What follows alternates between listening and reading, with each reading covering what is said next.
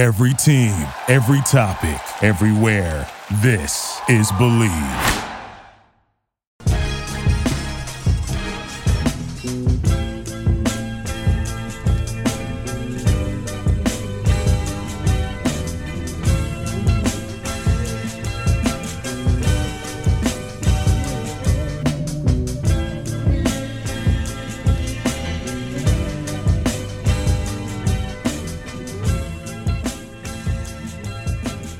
Hello, and welcome everybody to another episode of Pod Strickland. I'm your host, Winnie Pooh, and this is episode 265. I am joined on a snowy Monday by my co-host, Stacy. That is at StacyPan89. Stacy, how are you doing?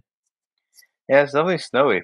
I think we're a little bit south of you, so more wintry mix, which is honestly way worse. Yeah, wintry mix is the worst, actually. Yeah, doing about the same.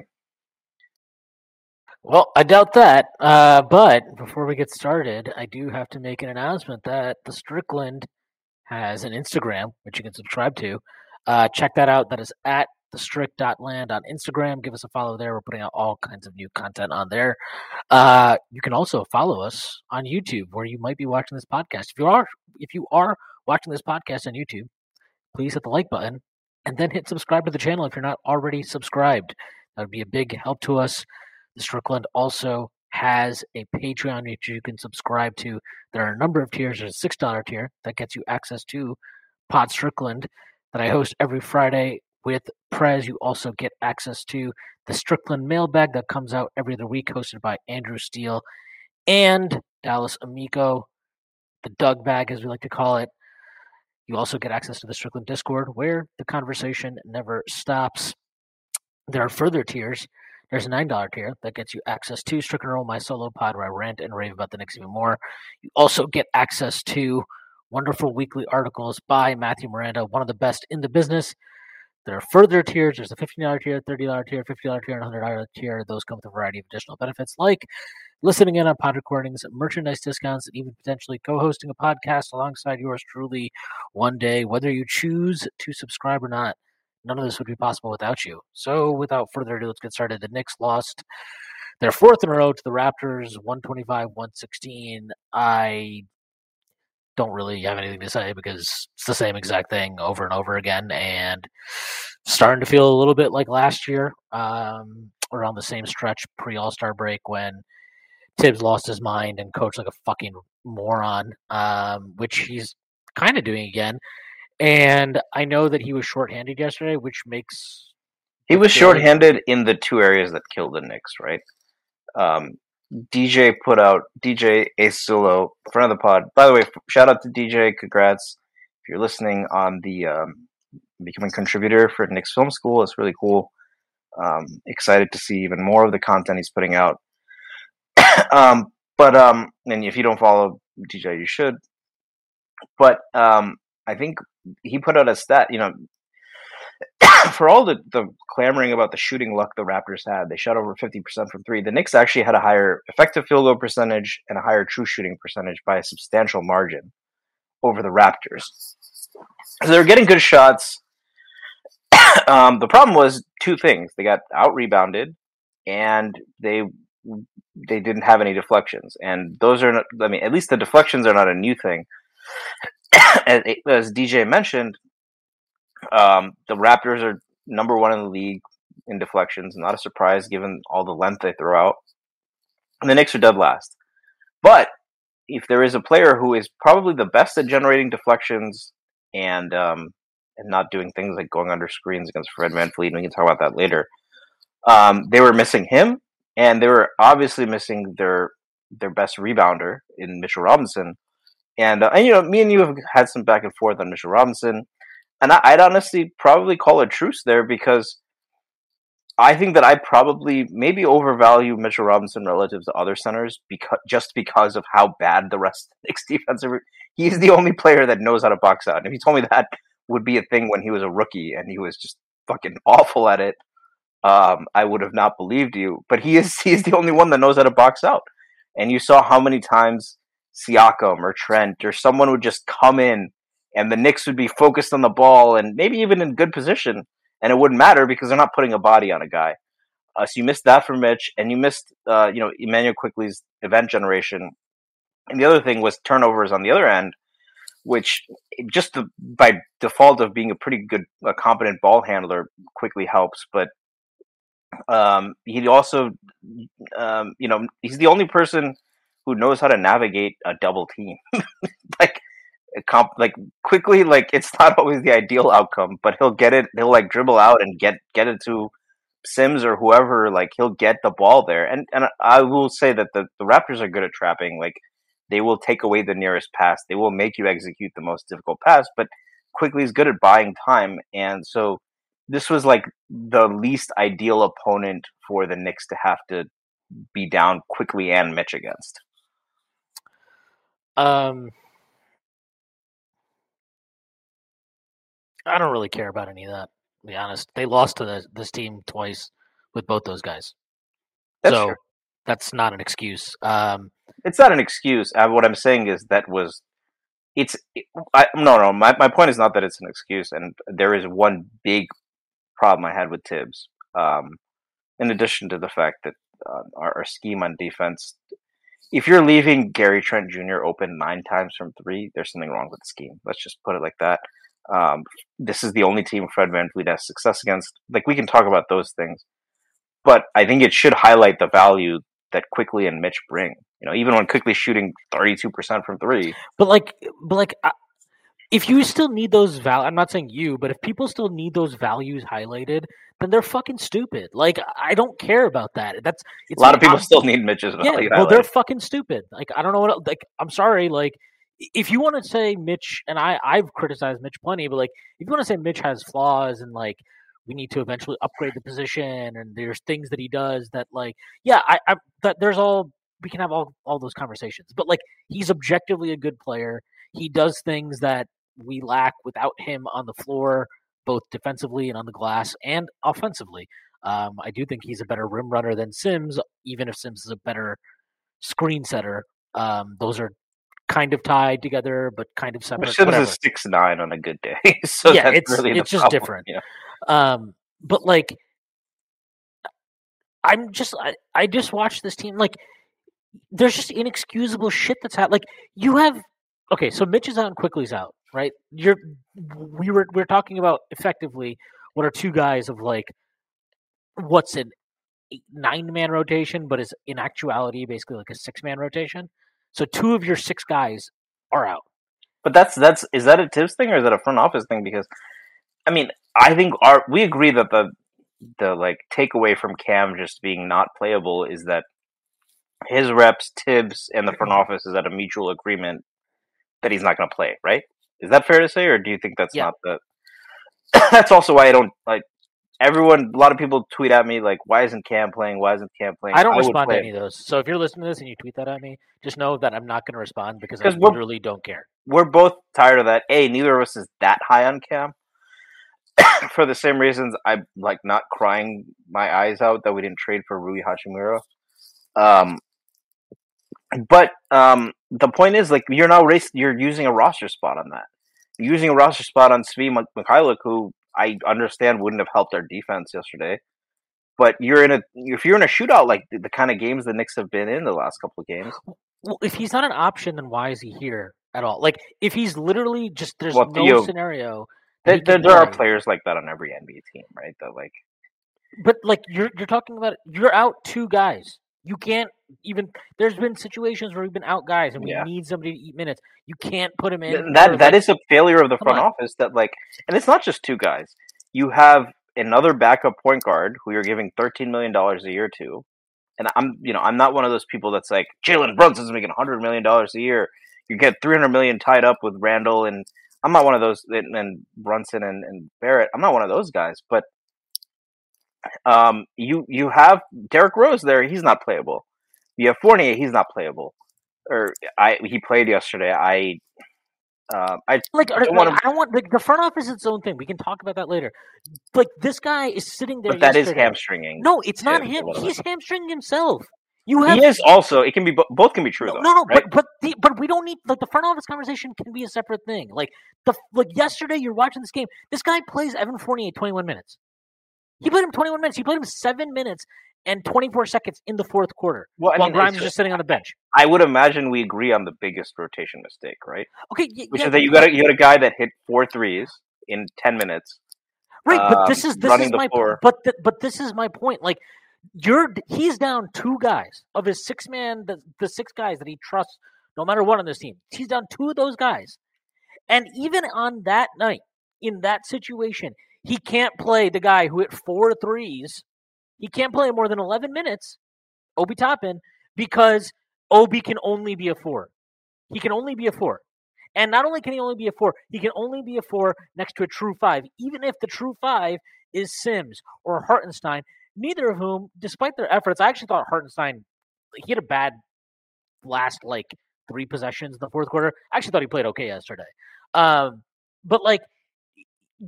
he can't play except for next to those guys or Mitch. And it's stupid. What is the argument? What coach? Look at this team, okay, and look at who you're playing against. Is there a single other coach in the NBA that would play Evan Fournier 21 minutes over Obi Toppin? No, there's not. He's a Even bottom 5. Hold on. He's a bottom 5 coach in the league, considering our situation. He's a bottom 5 coach. What other coach in the league is doing that? Name me one. Maybe Steven Silas because he's fucking awful. No other coach. Tank, so. No, I mean, maybe the secret to getting a good Frenchman in the draft is playing this Frenchman right now. Maybe, but we know that this is if this was another coach, I might actually buy into this is some next level tanking thing. But we know it. We know Tibbs is not doing that. He's looking. I don't know how there are people who never criticize him and go out of their way to find reasons for why the decision he made was actually fine and there's nothing else you could do and he can't pack anything. And it's what fucking game were you watching yesterday or any day? Evan Fournier, you cannot go. I'm sorry. I got a bunch of pushback. There was a bunch of people that pushed back on us because I was like, how does Deuce McBride, who's in the rotation, now because Quickly is out injured, okay, fine. You got to play Evan because you need somebody. But I'm fine with that. My issue is not Evan playing. But how does it go that a guy that's in the rotation plays less than a guy that's out of the rotation because of an injury? And people are like, logically, well, people are just like, oh, well, you don't understand. He's replacing Quickly's minutes. So that I'm like, okay, but no other coach in the league does that. No other coach is going to be like, well, I think a lot of the people who are agreeing with you in principle on that, but they're just they were making the point that this is Tibbs' weird logic. Right? No, and I understand that, but it's that's the entire point. The logic is not logical. There's no reasoning to it. And it's see, it's a 3, and then I have 3 people aren't you happy you played him over Deuce now? And it's dude, he went 2 for 9. Who cares? Okay, congrats. He made a couple shots. That's the bare minimum. Way worse defense. Yeah, and he's terrible in defense. And my thing is I'm not even saying this as oh my God, Deuce needs to play more thing. No, my point is, one, if you're gonna play Fournier more in this situation where there's an injury, then he should always play more than Deuce. If that is your evaluation as a coach. The second part of it is Deuce is one, he's not hitting shots, and I thought yesterday he played better defensively, but he's going through something on that end. He's just not having an impact. But okay, why can't Obi just take those minutes? Because when we're at full health, okay, when we're fully healthy, because you're putting Randall or Obi at the 3. That's right. But my point is that's not a good reason with this roster. This roster, you're playing 2 wings, first of all. Okay, there's only 2 wings that are getting any minutes. RJ and Grimes. And Grimes is you're generously naming him a wing, okay? There's no reason that Obi can't play the 3 because your other option there is Evan. He is better than Evan now. He's more important. He's a better defender at the 3 than Evan, probably. He's a better defender than Evan at the 3.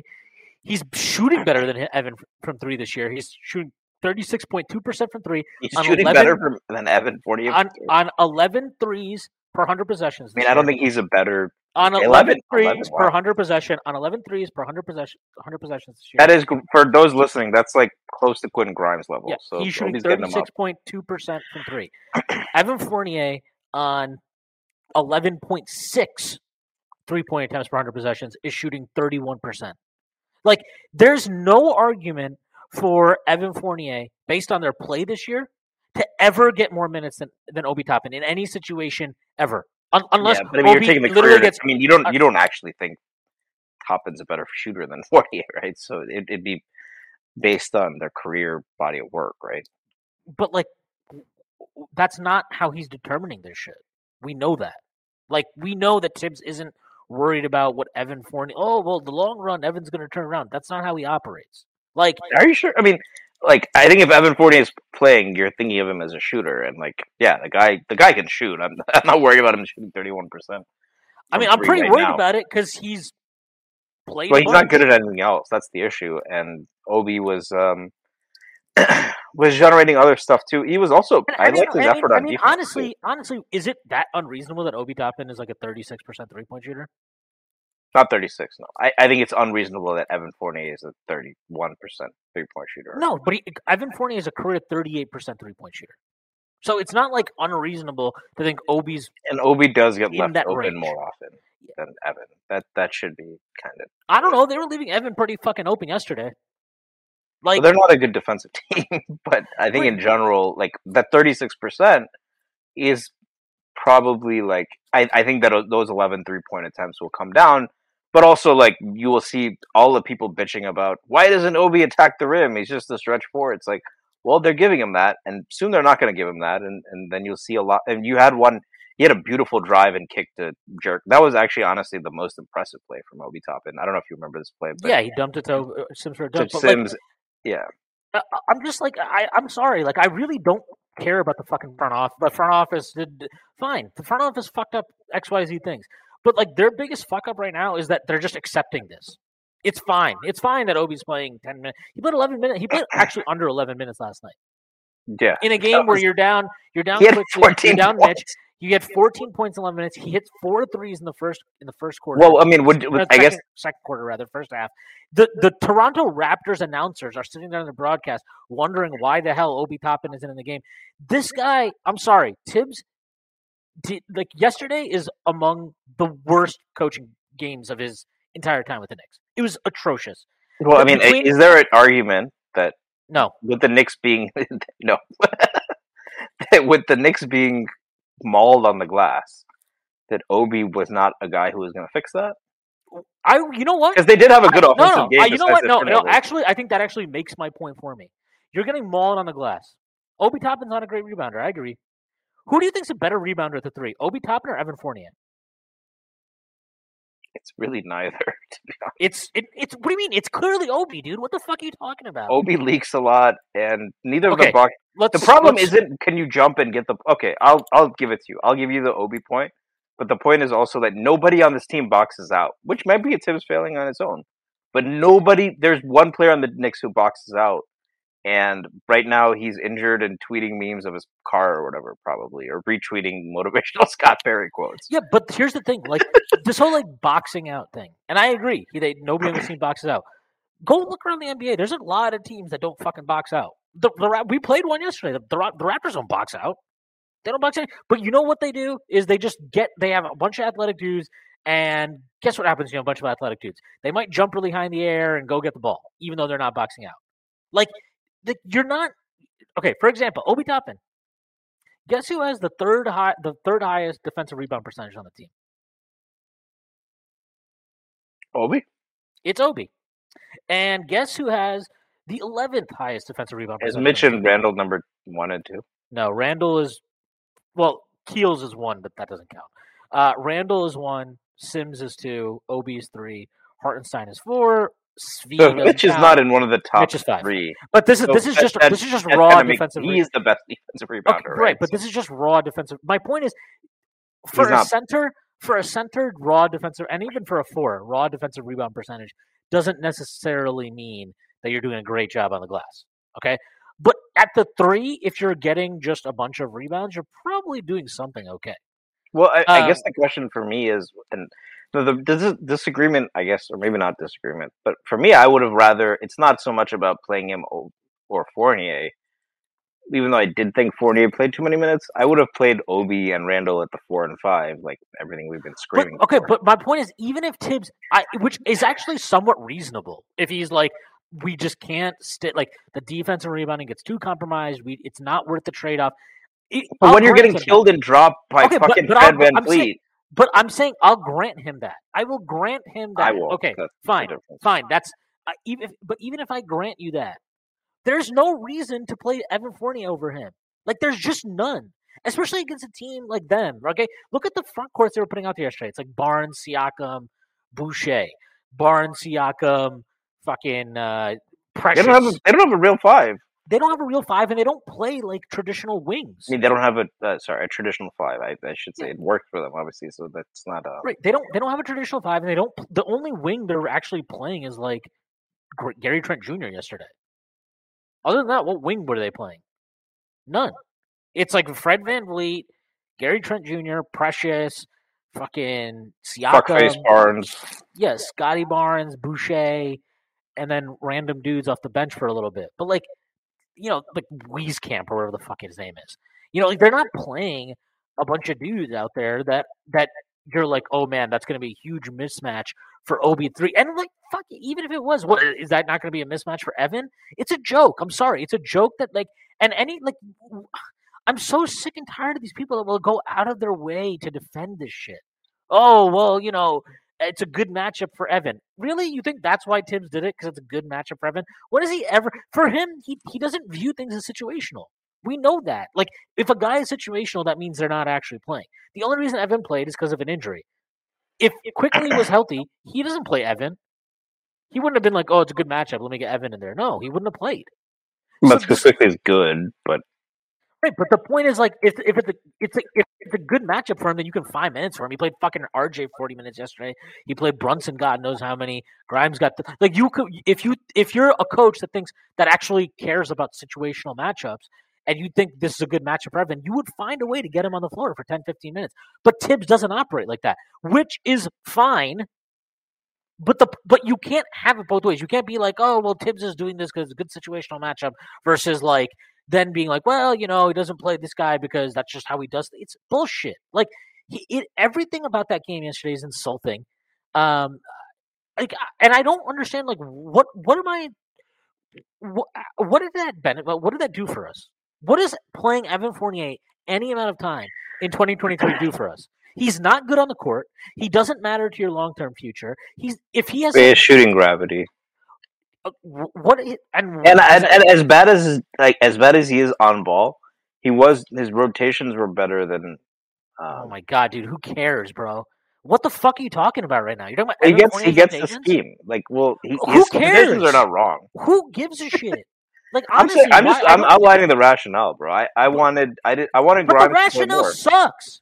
The rationale is fucking stupid. So why are we talking about the rationale? I'm sure that there's rationale for why people vote for Donald Trump. Who gives a shit? Like, those people probably suck, and we shouldn't care what their reasoning is. In fact, their reasoning is dangerous. There might be Trump supporters who watch this. Schwinn. Good, fuck them. Like, I don't know. Like, I genuinely have no idea. Why are we talking about the rationale? I understand his rationale. There's no questioning what his rationale is. We know it. Are you accusing me of both sides in this? Yes, I am, because I don't understand why we're doing this. Like, we don't need to. We know what the rationale is. He tells us the rationale every day. Every decision he makes, we know what the rationale is. Why doesn't he ever play with the traditional 5 on the floor? Because he thinks that position is all about got to have a rim protector on the floor, got to have somebody who's a great offensive rebounder, somebody who makes you put a body on the glass. Like, that is what he wants. He wants one guy on the floor who does that at all times. And even if they can't actually do that, as long as they have the semblance of that, he will accept it, right? Because to me, there's really no discernible difference between playing Randall at the 5 at this point and Hartenstein at the 5. With how we're using our 5s, there's really Randall is going to be worse in drop than Hartenstein. I doubt it. Hartenstein brings the ability to pass and short roll and shoot, which Randall doesn't have, or Obi doesn't have. Right. It just, I do think Hartenstein is a little underrated as a rim protector, but there was no reason not to. Obi playing 11 minutes yesterday is a joke. it is absolutely abominable. There's one thing that makes me like the guy even more is that we haven't heard a trade. That guy should have demanded a trade a long fucking time ago. You just said it, 36% from three, jumps out of the gym. He is not. I mean, Rui Hachimura just went for 3 second round picks, right? I would take Obi over Rui. They're a similar type of player, right? You would agree with that, right? They're a similar archetype, like a 4 with athleticism. Obi is way more athletic. I would say a better shooter, and he's like his defense was not good yesterday. No one's was, and that was criminal to me. And the thing is, like, so on Tibbs, I do not think it was the worst coach game of his career. Purely because I think there are games that he has lost. Oh, I don't think it's the worst. I said it's among the worst. Even if I'm just looking at the Knicks, I did not follow him as closely with Chicago and Minnesota. I'm only talking about the Knicks. Yeah, I know. I'm just saying for those who may be referencing other games. I always thought in Chicago the Knicks would always lose to them in the kind of games we're losing to teams like the Raptors now. Irony's a bitch, isn't it? But the point is that that was just. I think there are other, like, the beginning of the fourth quarter. Obi was on the floor, and it was tied. Or no, the Knicks were up going into the fourth quarter, I believe. Right? The Knicks were up tied. It was tied. The Knicks took a 2-point lead, I think, immediately to begin the fourth quarter. And then there were a lot of it, and RJ Barrett had a good game. I know I am more negative on RJ Barrett than a lot of people, and I tend to. So I'll credit him with having a really good game yesterday, at least on offense. I think after what he said about Scotty Barnes, I would have liked to see him fucking own him more, but the refs didn't help him, and the refs were pieces of shit yesterday. But the RJ Barrett took it out upon himself to do RJ Barrett things, and it didn't work out, and they found themselves down 11. I'm not putting that on Tibbs, but and that's with Obi in the game. But I think the bigger issue was, like, overall 11 minutes, less than 11 minutes to your point. That just for a guy who scored 14 points in a game when you really, really needed, like, I think what you were saying before is, like, you're getting mauled on the glass anyway, and my solution would have been, I'm not a fan of Randall at 3 or Obi at the 3 as much, but against a team like Toronto, Randall probably should play the 3, right? Like, Randall was probably our most effective defender against Siakam. He was our most effective defender against Scotty Barnes. I think I don't get why Obi played 11 minutes. And I don't get why and I think it goes back to your point that, like, this rigidity makes sense. Your rigidity is like, if you're saying that, well, you're getting killed in small ball and you're Doc Rivers and you're refusing to bench Joel Embiid for Montrezl Harrell, that's good rigidity, right? Because you want to keep Joel Embiid in the game. When your rigidity is, I need to keep Evan Fournier, or for me it was Isaiah Hartenstein in the game, or even Sims. I thought Sims played decent yesterday. Why would he was not having a bigger impact than Obi Toppin. Jericho Sims got posted up by Scotty. Can we talk about how fucking infuriating that is? He got posted up and backed down by Scotty Barnes. That's inexcusable for a center. And it speaks to, you should be playing Obi Toppin more. And that's the thing, right? Like, everyone says, when Tibbs gets the talent he needs, then let's judge him, right? Right now, this is a play-in team or a fringe. What industry does that apply, by the way? Like, you can't judge something. Like, is that how, like, Steve Jobs built fucking Apple? It's like, no, I just got laid off by Mark Zuckerberg, so I don't know if I can. You can't judge me. You can't judge me until I build the whole company. Because no, that's not how it works. Like, yeah, his weakness. If you're in charge of something, you have to help guide it get to the end point. And yes, along the way, you will, as a coach, obviously, the goal is, yes, I'm going to coach this team as best I can, and in the meantime, the front office will give me talent. There is not a single argument to be made that Tibbs has done the best possible job he can for this season. Not one. Not a single one. Because he started the year playing a rotation, which When he went away from it, the team immediately improved. That right there, that is 100% proof positive he did not do the best job possible with this team. That's 100% proof positive. The fact that and these are not changes. But Grimes was hurt, so that was part of it. But he didn't start playing Grimes, and it was not like Grimes was healthy and all of a sudden Grimes started playing. No, Grimes was sitting there DNP'd, doing nothing for like 4 games. But who? And there's the same thing with Obi, right? Like, and he's and not, they leave, and that is the front office, Grimes by the way. The front office should control that messaging better. Okay, because is Grimes not healthy? Is Grimes not conditioned? Like, we need more clarity on that. I do think so. And same with Obi, by the way. But like, the point is, like, he was playing Fournier and Rose over. He was playing Rose over quickly.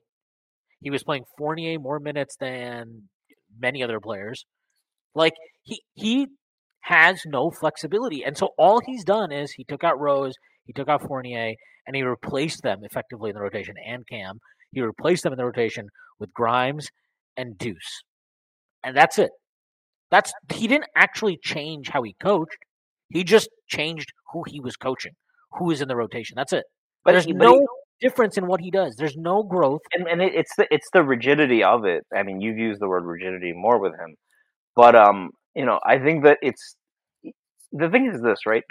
Even if you're this, there's very how many times in the last few years have you seen a team that's just like clear head and shoulders above everybody else? Not since the end of the KD Warriors, right? Which, if that's the answer, that we just need to get him the KD Warriors and he'll win, buddy. You can do better than that as a coach. But the other thing is, like, in most of these series, you're against an evenly matched team, and you have to be creative in how you deploy your players, right? Like, the Bucks have a really good center. This is an example. If Tibbs was coach of the Bucks, right? The Bucks have a really good center in Brook Lopez who can stretch the floor and block shots and protect the paint. And right, and he's good enough in drop where you're not. But if they played a team like the Raptors, where as awful as Fred VanVleet has been this year, you can't really play 10 feet in the paint against them on drop. Even if you have a guy like Drew Holiday, would Tibbs play Giannis at the 5? Very sparingly. Like, it's not. I don't know why. That's the thing. I don't even know why. Why do you think he's going to be a great? If we get that kind of talent, why do you think he's going to be such a great coach? There's no reason for it. These people have no reasoning. The reasoning is mostly just like, well, this is the best you can do with what we have, and it would be a bad look for the organization to fire him right now. He made us respectable. That's the worst. We've already gone through so many bad coaches. Yeah, and it's like, honestly, you know what that is? We could say this. It's we can say this. Imagine if you just fucking dated a bunch of shitty people for a long time, and then you're dating someone who's kind of okay and does the bare minimum. Would you just say, "Well, I can't break up with them even though they suck," because or they're not? What? I said people do that though. People stay in shitty. Yeah, they pop out kids and fucking ruin their lives too. That's the point. Don't ruin Tibbs' children's lives. I just really don't understand. Like, I don't know how you can look at this roster and genuinely feel that he is exploring all possibilities. Like, it's just factually incorrect. Like, it really is. I mean, let's be real here. This whole newfound love again that he has for Emmanuel Quickley, like, that wasn't there to start the year. Not in the minutes he was giving him. Oh, he values Quickley so much, really? Because he was playing him like fucking 22 minutes a night. And you know what? I still don't think he might value him, but he values him very, very specifically for a thing. He doesn't trust him to run the offense. He still doesn't. And he's actually, I think, even more so than last year. I don't want to. How do I say this? He's disenfranchised. No, he's just not empowered him to run the off. I think he's empowered him less to run the offense. Can I say something also? So there's two players in the same mold that I like a lot. There's Emmanuel Quickley, and there's a guy who plays for the Denver Nuggets named Bones Highland, who I really wanted us to draft, even over Quentin Grimes. And there's been people, especially on the Nuggets side, who are like, I'll take Bones over Quickley, LOL. If you flipped Bones and Quickley, the Nuggets would be way better. The Nuggets would be way better, A. And we'd be way worse. And Bones would be this version of Emmanuel Quickly with worse defense. Not just because that, because Bones Tibbs gets would the hate fucking him. Tibbs would hate him. Bones is empowered to fucking launch from the logo. How many times? Remember, Quickly used to do that in his freshman season or his rookie season. He used to do it all the fucking time. And like that Clippers game where Paul George afterwards really went out of his way to compliment Tip Quickly. Right? I don't think he was even asked about Quickly, and he complimented him.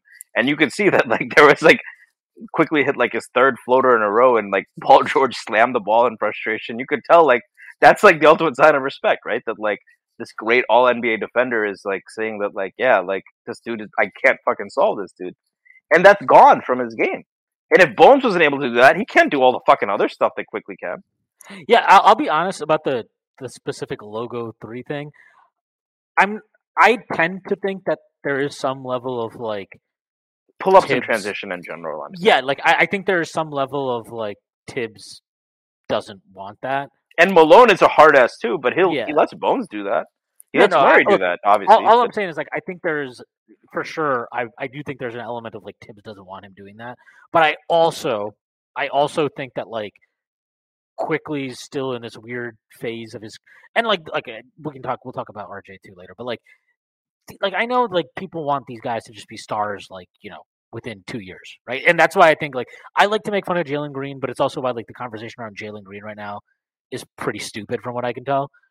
And it's like, dude, they're babies. He's a second-year player, right? Quickly's a third-year guy. The Rockets are also just a fucking mess. Right, they're a mess. But like the point is like some guys aren't like the prime of your career is what, like 26 to 30? Like, you know, maybe a little bit later than that, even maybe 27, 31, something. So we're on the downside, bro? Right? Damn. But it's like, yeah, we're definitely on the downside. But like these guys are still developing, and so with Quickly, I think some of it is definitely Tibbs probably doesn't want him taking that shot, but I also think some of it is like he now has a lot of confidence in his game inside the arc. And I think I would actually argue him is maybe even more confident inside the arc than he is taking threes at this point, which is kind of he's shooting close to 50% on twos. So he's shooting over 50%. He's shooting 51.4% on twos this year. But like so I think there's just some of that going on with that too. But I agree. And like here's a fun comparison. Quickly plays 27 minutes a night. Bones is playing 19.7 minutes a night. Bones is shooting a very tremendous, by the way, 38.9% from three on 14.5 threes per 100 possessions. He's a fucking shooter. Now, what do you think Bones' true shooting percentage is? Like 53? 54.5. Quickly is only shooting 33.2% from three on just 8.7 threes per 100 possessions. What do you think his true shooting is? 54.5 or something. 55.4. Like, Quickly's more efficient as a scorer than Bones. He doesn't play on the same usage as Bones, which is also but that's what's more frustrating is like if he had the fucking green light that Bones did, I think his true shooting would be even better, you know. Well, maybe it would be worse. I don't know, but like we would know, like we would have a better idea.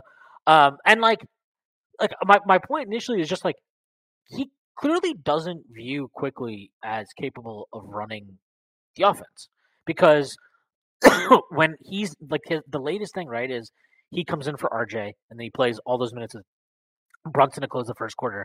Brunson goes out, then Quickly's on with Deuce, but then RJ comes back in, and then it's most of the time it's an ISO possession for RJ, or if there's nothing getting done for RJ, then it'll be an ISO possession for Quickly. But then we also waste possession, but then we also do this thing where like Deuce brings the ball up, and then it'll go to Quickly, or then it'll go to RJ. So he's not actually empowering him to like run the offense. He's kind of empowering him as a scorer in those situations, but not to actually run the offense. And I just kind of have an issue with that. And I'm sure there'll be people that listen to this and be like, you're nitpicking, he's running off.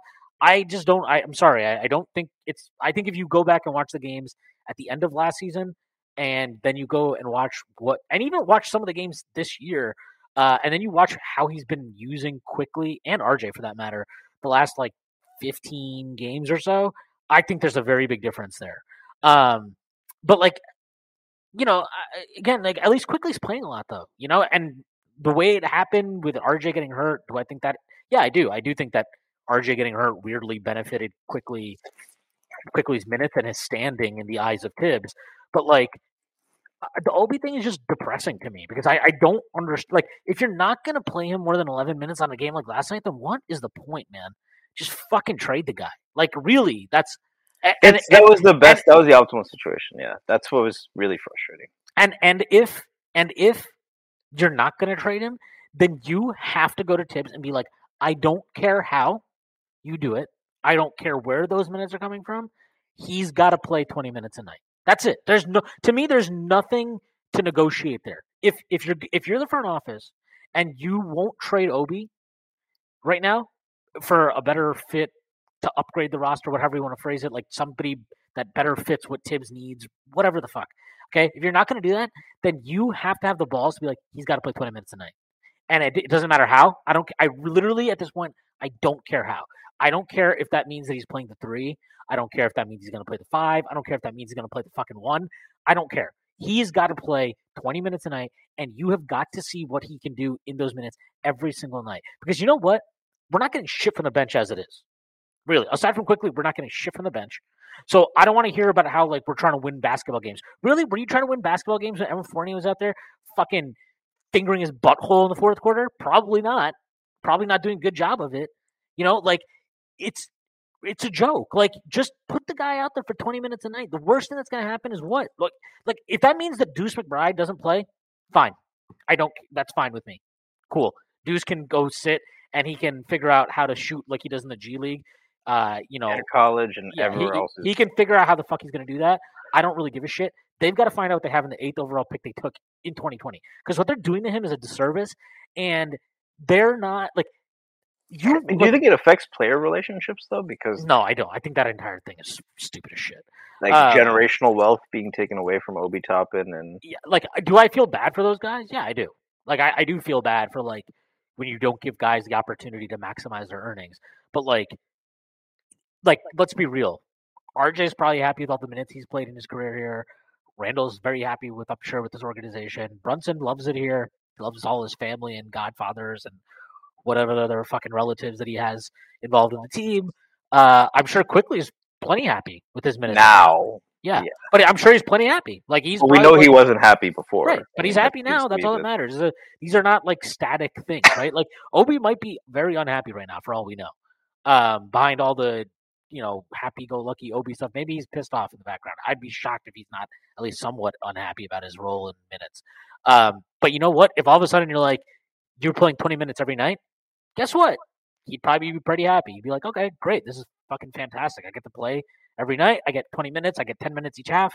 I get to actually show what I'm doing. I get to get into a rhythm. Like, I'm sure he'd be happy. Like, these are not permanent states of a state of affairs, right? Like, Quickly was probably unhappy to start the year. Now he's probably happy. Mitchell Robinson probably was unhappy at various points during his time in New York because he didn't feel valued. And then he got a contract, and I'm sure he's fucking thrilled now. Like, things change. Things are, they're always fluid. So I don't think that's a major issue. And to be honest, like the Cam thing, like he's probably just not playing like we talked about because they have an agreement with his agents to fucking move him as soon as they get a deal that like makes sense. So I'm not that worried about that. Look, the Obi thing is just really, I don't know. That game yesterday, maybe because I had to watch like the dumbest 3 hours of football I've watched maybe in my entire life. Actually, no, that's not true. But it was a pretty miserable 3 hours.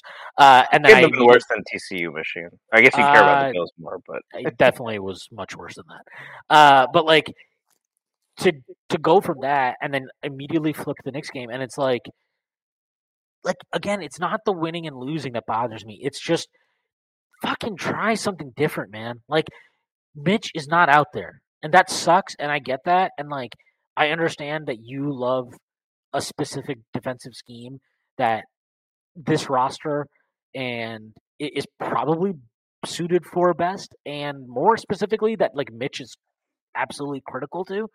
But like he's not there, so you've got to figure it out. And like.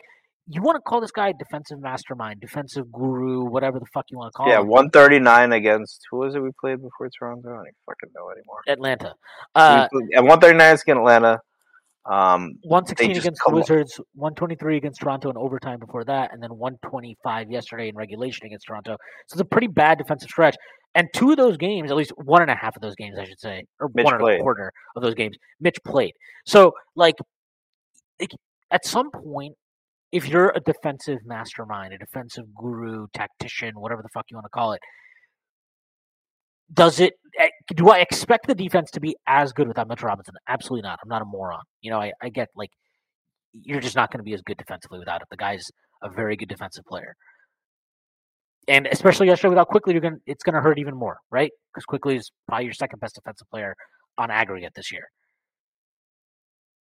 You've got to find a way to get manufacture stops. Great defensive court. Like Mike Tomlin is probably one of the great defensive coaches in football. Great performance in love and basketball too, by the way. Yes, very good one.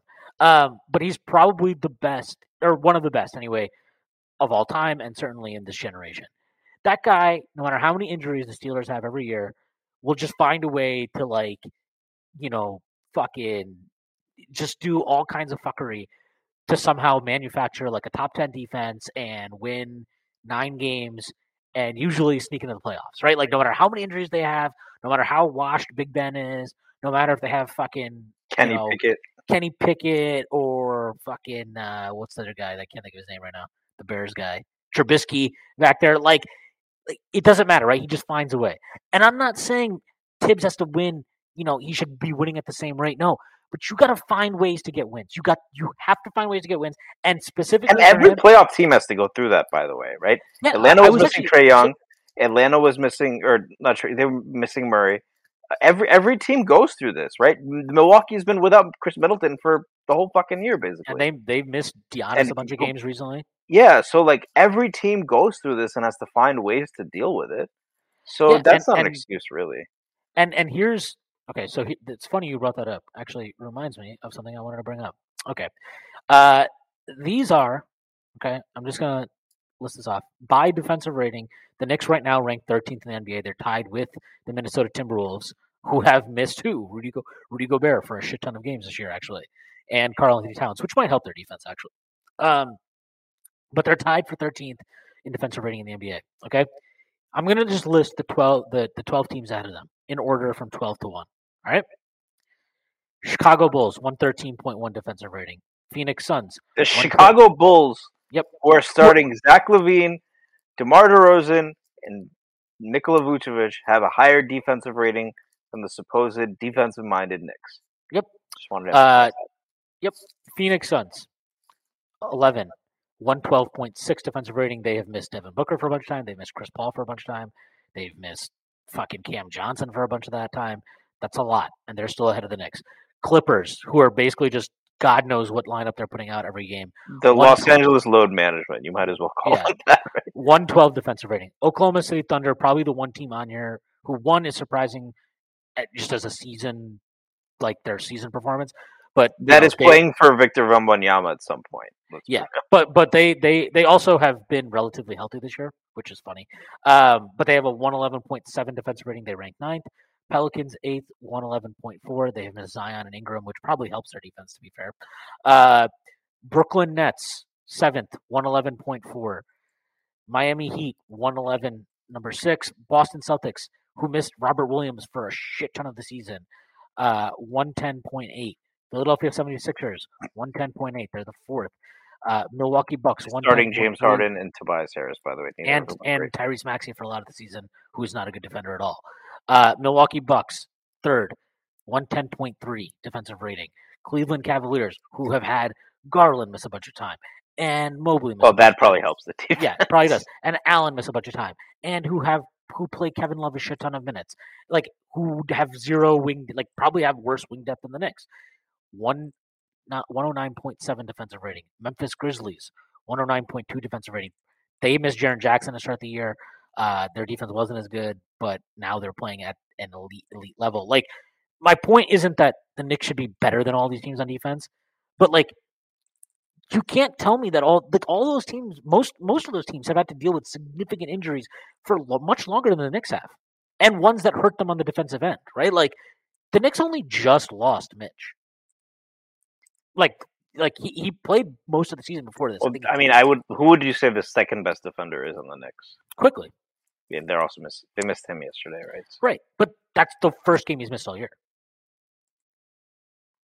Yeah. But that's kind of the thing is this, and that goes back to if the Knicks when's the last time you saw a playoff series beyond the first round where everyone is healthy? Yeah, it doesn't happen. It doesn't happen. And you need to be able to be creative in those situations.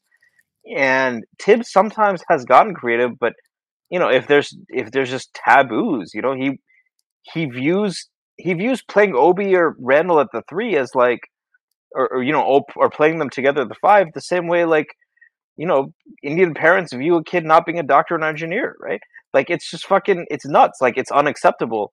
And that's the point I was making is like, eventually if he has that roster where you're like, look, we are a contender. All right. Like, not the situation where like, well, if we play Boston, Tatum and Brown are players that are better than everyone else on our roster. It's a situation where we have the guns to go against these guys. The kind of situation you're going to see, in the playoffs in the NFL. You're seeing Eagles, Niners. I am 100% going to judge our coach on the fact that I think the 49ers are a great team, but I think that the Eagles have the talent to win that. I think they have the talent to beat the Chiefs. And it comes, and like they are going to be judged on, can you get creative when the skills are not in your. I'm not diminishing. Like it still takes skill, even if you have a talent advantage. In at this level, even a small talent advantage can be negated by bad coaching, right? So being able to exploit that is important. But when it's even, that's when it makes the most difference overall. I mean, the Spurs won 5 titles. They weren't always the most talented team. I don't think they were better than the Heat in 2014. And that was probably one of Pop's best team, and he dominated them. But the other team had LeBron fucking James and Dwayne Wade and Chris Bosh. And he was able to, and he outcoached a hell of a coach in Eric Spoelstra. You need to be able to, so like, if that's the end game with this Tibbs thing, that like one day he'll have the talent and then we can judge him. No, because like, those things you can extrapolate now and say, when he's shorthanded now, can he win a game against, by the way, a worse team in the Toronto Raptors? He couldn't.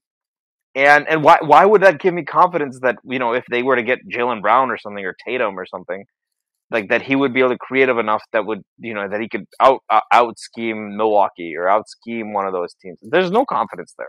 Absolutely. So then he lost a play. He got out schemed. He consistently gets out schemed and outworked by Nate McMillan. So, like, that says it all to me. Yeah, and I mean, in Chicago, I think the playoff series he showed out the best in was when he was missing a bunch of dudes, but it's not happening right now. I do want to talk a little bit about why you mentioned the bench. What are your thoughts on Deuce McBride right now? Do you think he needs to sit? Do you think he needs G League reps? Because I know he's kind of become a little bit of a pariah almost on the Knicks fan base. Talking about Deuce, right? Yeah. I don't really care. I just keep putting him out there. I'd actually. Are you concerned at all about his long-term future? I mean, if you compare him to a guy like Frank, who obviously, I think he is further along, or I'm more confident than I was in Frank, but. I mean, is it just? I mean, I just keep putting him out there. Like, and if anything, I'd be like I didn't mind how he played yesterday. I thought it was okay. Like, I know he went 0 for 3 from the field. He didn't hesitate on any shots yesterday. Both threes he took are ones that you want him to take. And the midi pull-up he took, maybe he should have kicked that out. But I don't hate him taking that shot. Like, I want him to shoot. I want him to keep looking for a shot. But, like, that's just... I don't know. I don't really know what else to say. Like, because right now, you need guys to eat some minutes. And I'd rather have him eat minutes than Evan Fournier. I'd rather have him eat minutes than Derrick Rose. And it's really as simple as that for me.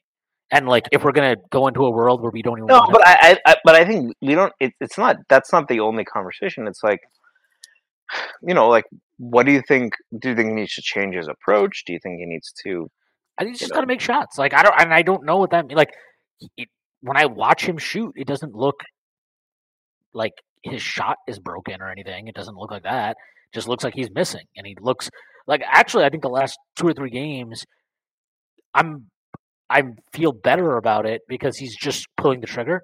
He's not hesitating as much, which is usually the biggest issue.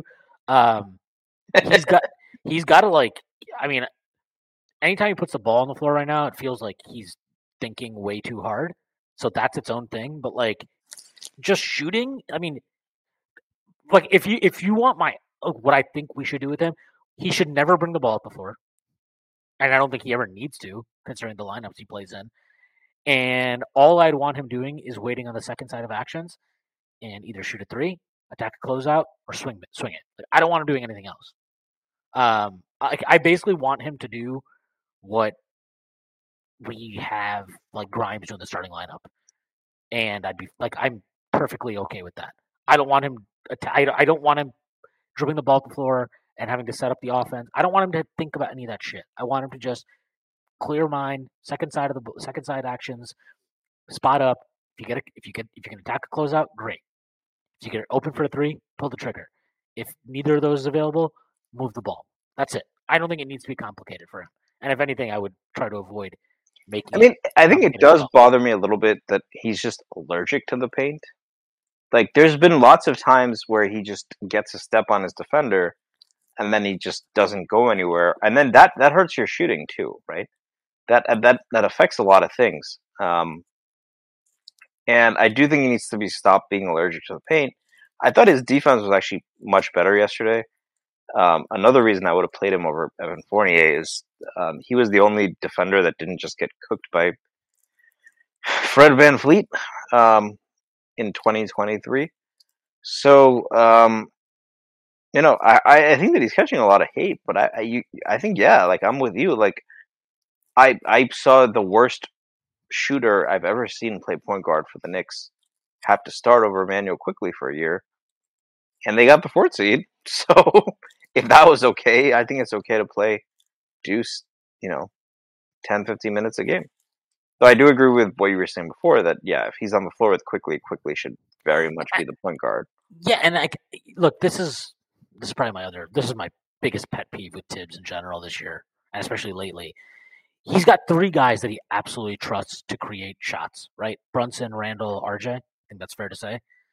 He, like, semi trusts Quickly, but it's not at the same level, those 3 guys.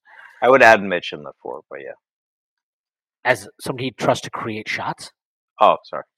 I mean, look, I know Mitch has put the ball on the deck a few times, but you clearly don't spend it. You touted the Strickland's Instagram page, bro. You got to spend more time on Instagram. That's where the Mitchell Robinson creation comes from. But, like, it's so I think those 3 guys are, like, the ones he trusts to create. You should be able to have 2 of those 3 guys on the floor at all times. Like, there's really no reason not to. At least one, but yeah. I just think I think it should just be 2 at all times. I mean, he has 1 at all times for sure. I think you can have 2. When it's RJ and Randall without Brunson, I'm a little bit. Although we should talk about it too. Brunson's passing has been fucking terrible the last few games. Yeah. Well, anyway, I actually like Quickly with those guys. Quickly with anyone, man. Like, the dude plays well with anyone, but yeah, I mean, but I think he actually. It's funny because when he plays with them without Brunson, I think he does a good job of just, like, getting them organized, and even if the play is ultimately to just get them some type of favorable ISO or an action, like in RJ's case, set up like a pistol action for him. He does that, I think, better than Brunson. Brunson's pretty, like, he's kind of like, he's very improvisational. So I actually think a lot of times it's hard to play with him in the sense of, like, you're not quite sure what he's going to do. By the way, quickly, RJ, Randall. Hold on, let me take Brunson in. I want to see what these minutes look like. So quickly, Randall, Quickly, Randall, RJ, without Brunson on the floor. They've only played 72 minutes this year. They have a plus 18.49 net rating. The funniest thing about this is that they're actually only shooting 28.81% from three in those minutes. Granted, opponents are only shooting 22% from three. I just think that's funny that they're actually been that good. But like my point is more just I just think like this is what I would prefer to be the rotations is I would have Quickly come in for Brunson as the first sub. Then I would have Grimes go out for Deuce at some point towards the end of the first quarter. And then the first sub to start the second quarter. And then I would have Obi come in for Randall at some point, probably for the last minute or two of the first quarter. Then I would bring Brunson back in for, the start of the second quarter, probably for Deuce. And if you're going to play Deuce 10 minutes, I would rather it be at the end of the first and at the end of the third than at the start of the second and the start of the fourth. Because especially that start of the fourth period tends to kill us. And that's usually when we have Quickly, RJ, Deuce, Obi, Hartenstein. And I don't know. It feels like we're always stuck a little bit offensively in that moment for whatever reason, unless Quickly's got it going, which he has, to be fair, lately. I understand it's not easy to do this stuff, like stagger, so you have two of the three guys on the floor at all times. There's just too many stretches to start the second and fourth quarter where we don't have two of those guys, and I don't really understand it because I think that's a stretch, especially that fourth quarter one where you want those guys on the floor. It worked better when our bench was, the first year, right, with Tibbs when we had Burks and Rose and Quickly. That you could get away with having a super bench heavy lineup to start the fourth quarter because arguably two of those guys were our best shot creators that year. But it's not the same, right? Deuce obviously doesn't have that confidence, and I don't know. The Quickly RJ minutes lately, especially with the bench, has been off. I don't know who that's on. I don't even know if that's on Tibbs necessarily. It just feels weird.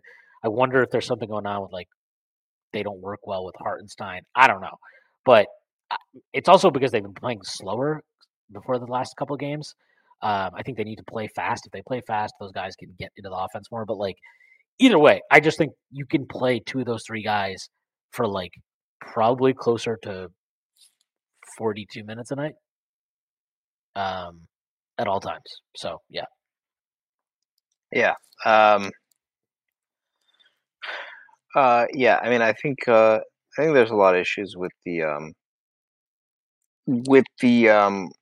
rotations. Kind of moving. So, if Mitch is going to be out for an extended period of time, do you think, even if it involves firing Tibbs, do you think the front office should be pushing for a playoff spot?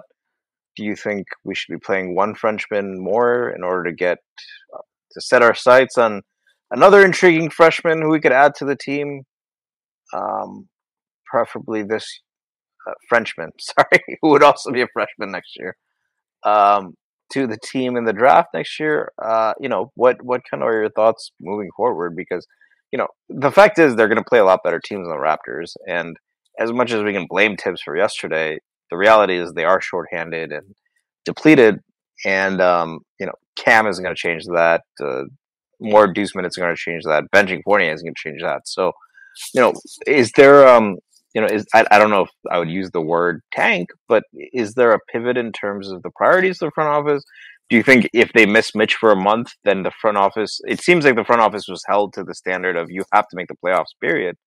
Do you think they should be held to that now? Or do you think there's, and also does that impact, if you do try to trade for a guy like Gary Trent Jr., or Eric Gordon, or someone that would have been, the guy to help with the playoff push, does that change now with Mitch out for an extended period of time during a tough stretch, which could, pretty much submarine the Knicks' hopes of certainly being in the 6th seed, but maybe even the play-in, right?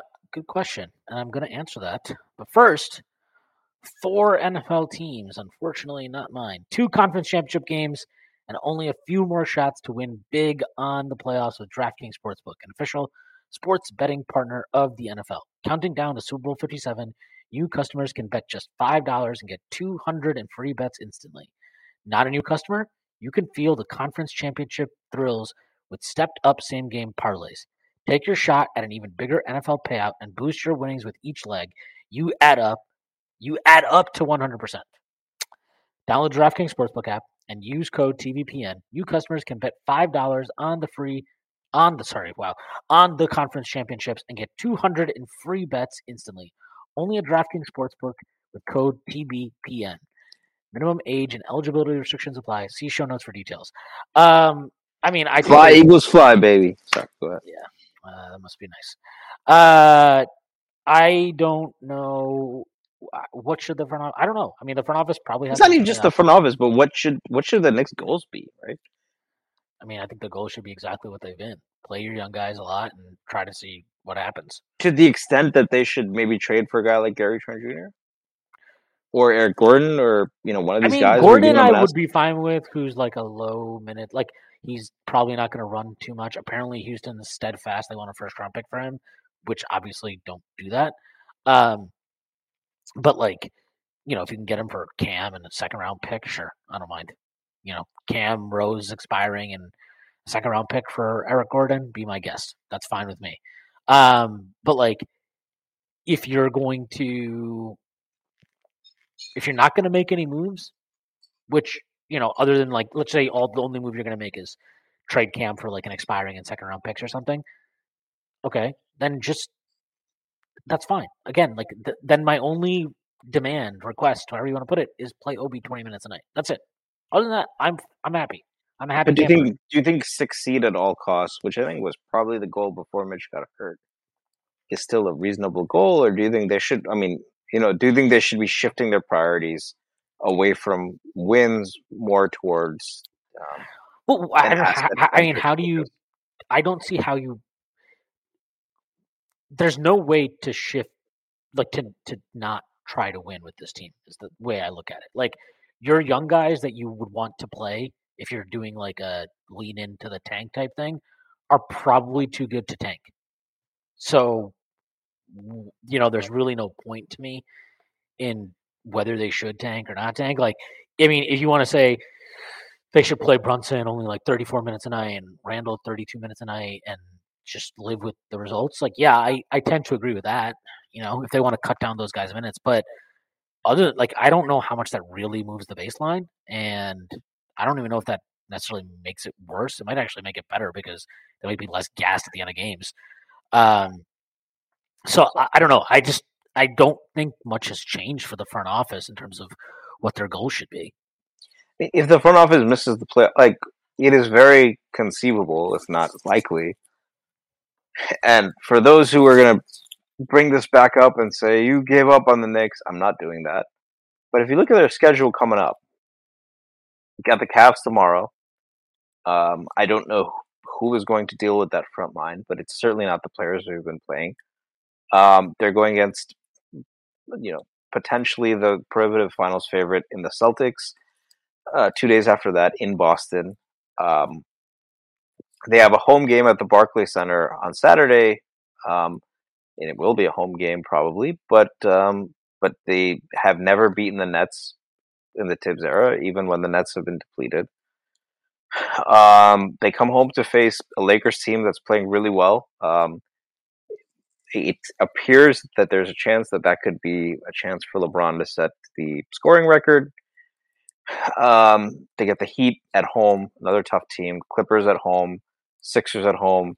Then they go to Orlando, which is really the only easy game in the stretch. Then they come home. Then they go to Philadelphia, which is a healthy and an improving team. This is a stretch where, then they get the Nets again at home. And the last game before the All-Star break is on the road in Atlanta. This is a stretch of 9, 10, 11 games where they might win only 2 or 3. The Knicks will probably. We can probably agree that this front office is never going to tank, right? But if they were to miss the playoffs and get a high draft pick, do you think that would put their jobs in jeopardy? You're on mute, I think. By the way, sorry. I think it just depends on how you miss the playoffs. So if they go 40, let's say they finish 41-41 and they lose in the play-in, I think they're probably safe. Yeah, but I would rather be in the Wembanyama sweepstakes than do that. Well, you'd be in the Wembanyama sweepstakes if you lose By like the game. 1%. I'm talking about like a legitimate chance. Well, Or like the chance to get a Thompson you're already College. 25-23. Like, how are you getting into the Wemby stakes? Like, By like losing pretty so much. you're gonna shut down Randall? You're gonna shut down Brunson? Is that like what's the plan here to do this? Yeah, but then I don't think they should get fired even if no matter what. I don't even think you should get fired if the team does lose a lot of games playing them. I mean, Because like, what are we gonna say? Like they were wrong to get Jalen Brunson? I don't think anyone's gonna say that. Like I don't see how they're like. It's weird because the team is underachieving right now, and there's a good chance that they don't make the playoffs. But is this front office safe for this year? for this year, Yeah, I would definitely say they're like safe. I can't think of a scenario in which they get fired. I mean, I think they could get fired at the end of the year.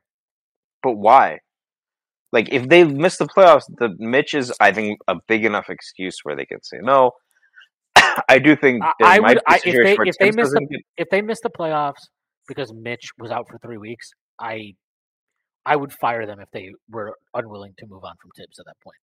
So it's Tibbs that's the sticking. Well, no, it's like if you. This is okay. The way I view it is this: let's say Mitch is out; he's getting reevaluated in 3 weeks. Let's say he actually misses a month. Okay, we'll just say 4 weeks. If you go from they were 23 or 25 and He gets revalidated right at All-Star break, so it probably comes back after the All-Star break. So whatever, they were 25 and 21 basically when he gets hurt, right? If you go from that to we're hanging on by a thread for the last play-in spot, I think that's pretty damning on somebody. Because as good as Mitch is, if you can't find a way to get through a few weeks without him, a month without him, that's unacceptable to me. That's at that point, like it's either on Tibbs or it's on all of them. And if they don't want to pin it on Tibbs, then it's on all of them. That's how I feel about it. Like you can't we can't just keep saying, well, Mitch was hurt and this. Yeah, injuries happen. Like I mean, look, and to Tibbs' credit, when Mitch got hurt in 2020, 2021, we were able to hold the fort. We actually went on our best run that season without him. And that's obviously not because Mitch was not important or good to that team, but there are ways. You can find a way to figure this shit out. And yes, our bench was better. We had more depth, but I would say our top end talent was nowhere near as good. I think Julius is better this year than he was that year. I think Brunson is better, by far better than anybody else we had on that roster that year. I think RJ is clearly better than he was that year. Quickly is better than he was that year. Like, I don't. Grimes is better. He's as good, at least, as Bullock, in my opinion. I don't really. God, if that's even a conversation, that's right. And you don't have Rose from that year. You don't have Burks. You don't have the depth, right? But you still got some good pieces, and you got better top end talent. So, and I know the conference is better and the league is better, but your talent is also better. So, I don't know. It has to be on somebody. So if they don't want to put it on Tibbs, which is, by the way, I think that'd be fine if they don't want to put it on Tibbs because, whatever, you don't want to pin it on a guy, fine. But guess what? Then it's on all of you. And I just don't see that happening. I think if they miss the playoffs entirely this year, I think that would probably cost Tibbs his job. That's what I think. I don't know if that's... But not Leon's job.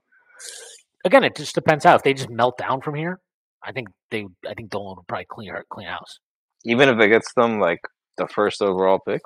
But he doesn't need... They traded out of Wemby. Yeah, that's what I'm saying. He doesn't need them to draft Victor Wembanyama. You know what I mean? The pick at that point is who's ever... I mean, and think of it this way. You can clean house, but you could be like, Leon, you're gone. Tibbs, you're gone. Wes, you're gone. But you could keep Perrin. You can keep Perry. You can keep those guys. There's no... Well, I don't know if you want to keep Scott Perry, but yeah. Yeah, I mean, I'm saying, these are all guys you keep. So just because you're cleaning house at the top doesn't mean everybody goes.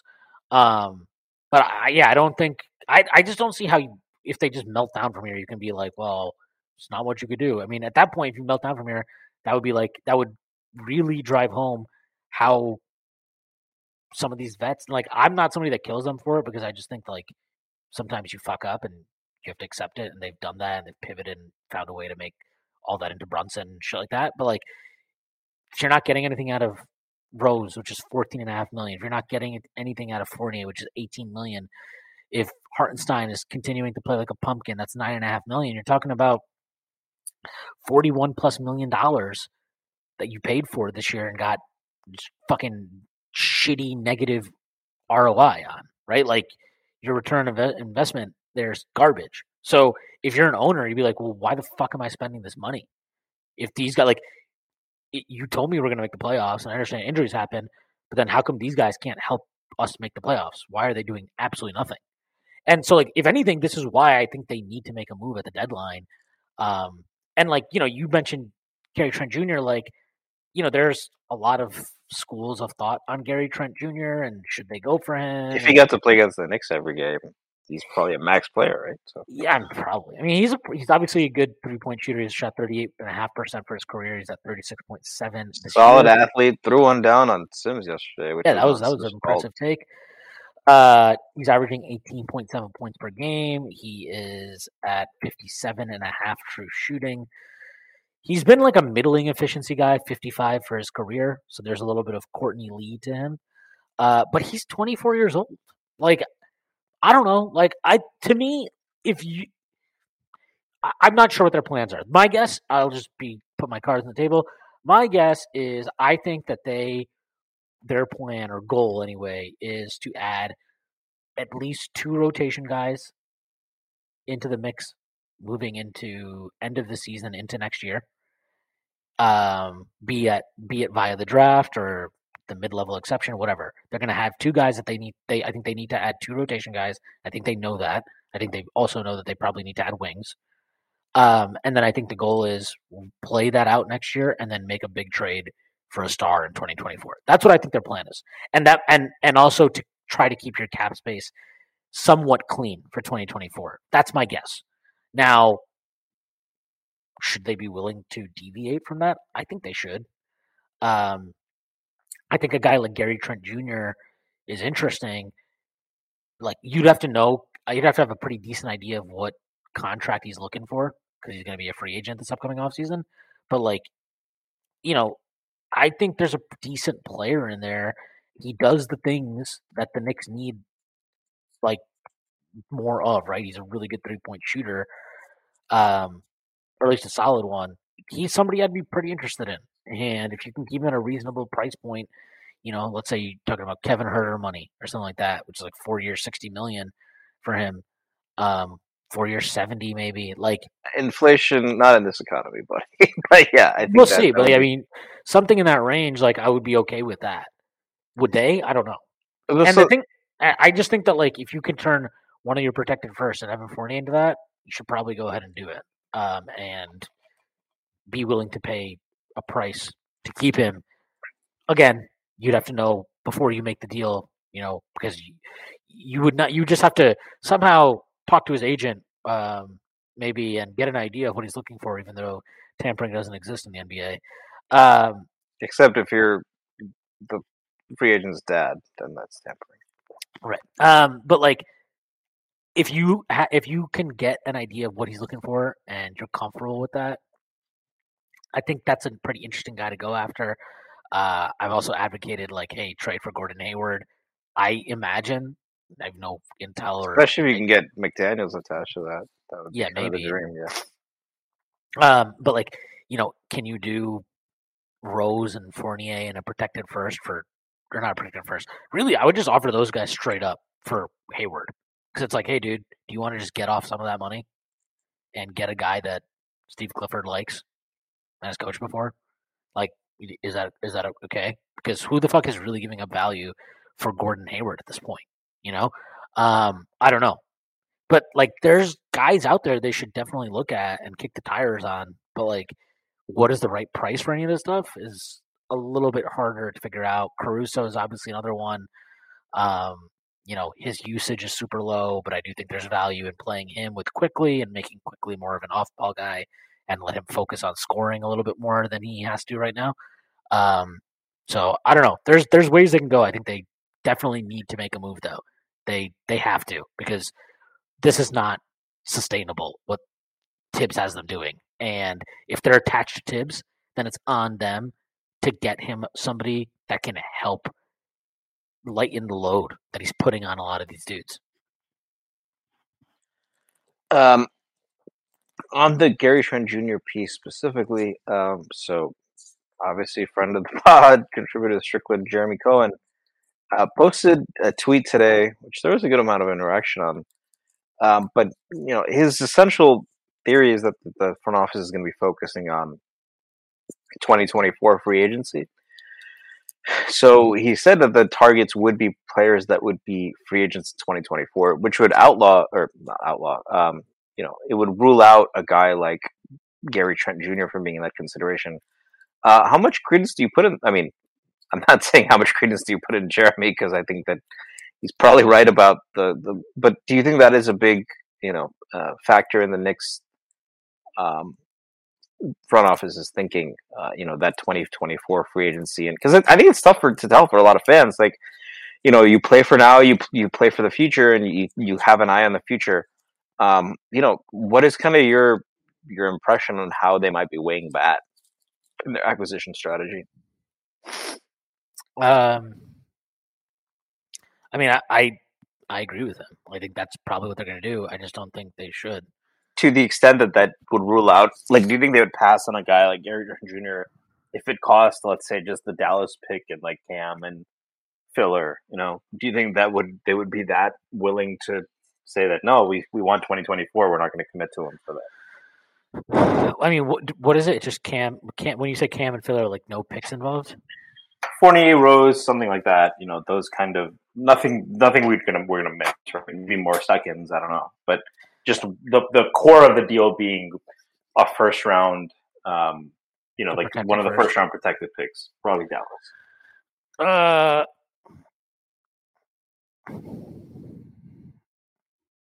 Yeah, I think they probably would say no to that.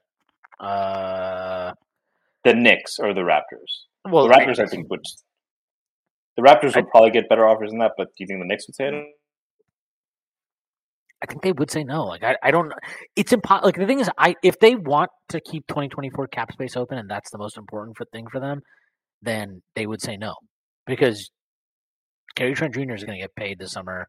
But they also want to make the playoffs, and he would move the needle there, right? I think he would, but I also think they probably would bet that they can find value for cheaper elsewhere. Like that, I think they're trying to find a Derrick Rose type of trade, effectively. Yeah, I mean, but I don't know if that gets it done, right, for the playoffs right now, especially if they're missing so much. And as we've seen with a lot of their pieces, a friend of the pod, again, Frank Barrett, had a good tweet today, and he basically, it was too real. It was like basically Grayson Allen has been mentioned. We can talk about him as a target. I would like them to add Grayson Allen, by the way. Depending on Grayson Allen, what's going to happen, right? They put him in on the bench in like a secondary ball handler type of role and a standstill shooter. So he comes in, few games, he shoots the lights out. Everyone's like, see, this is what happens when you get a real shooter. But then he's used as a standstill shooter and a secondary ball handler. It doesn't work out. He gets relegated to the bench. And everyone's like, he was the wrong guy to go after. And I mean, I think that was an implicit Tibbs critique. Do you not worry about that kind of being the thing with any of these guys, for that matter? I don't think so. I think, again, so if they don't get, let's say they don't do anything. Let's just say they literally don't do anything. I still think this roster should be finishing in the play-in. And well, yeah, I mean, the bottom of the East, I mean, they shouldn't be finishing beyond the Wizards, so.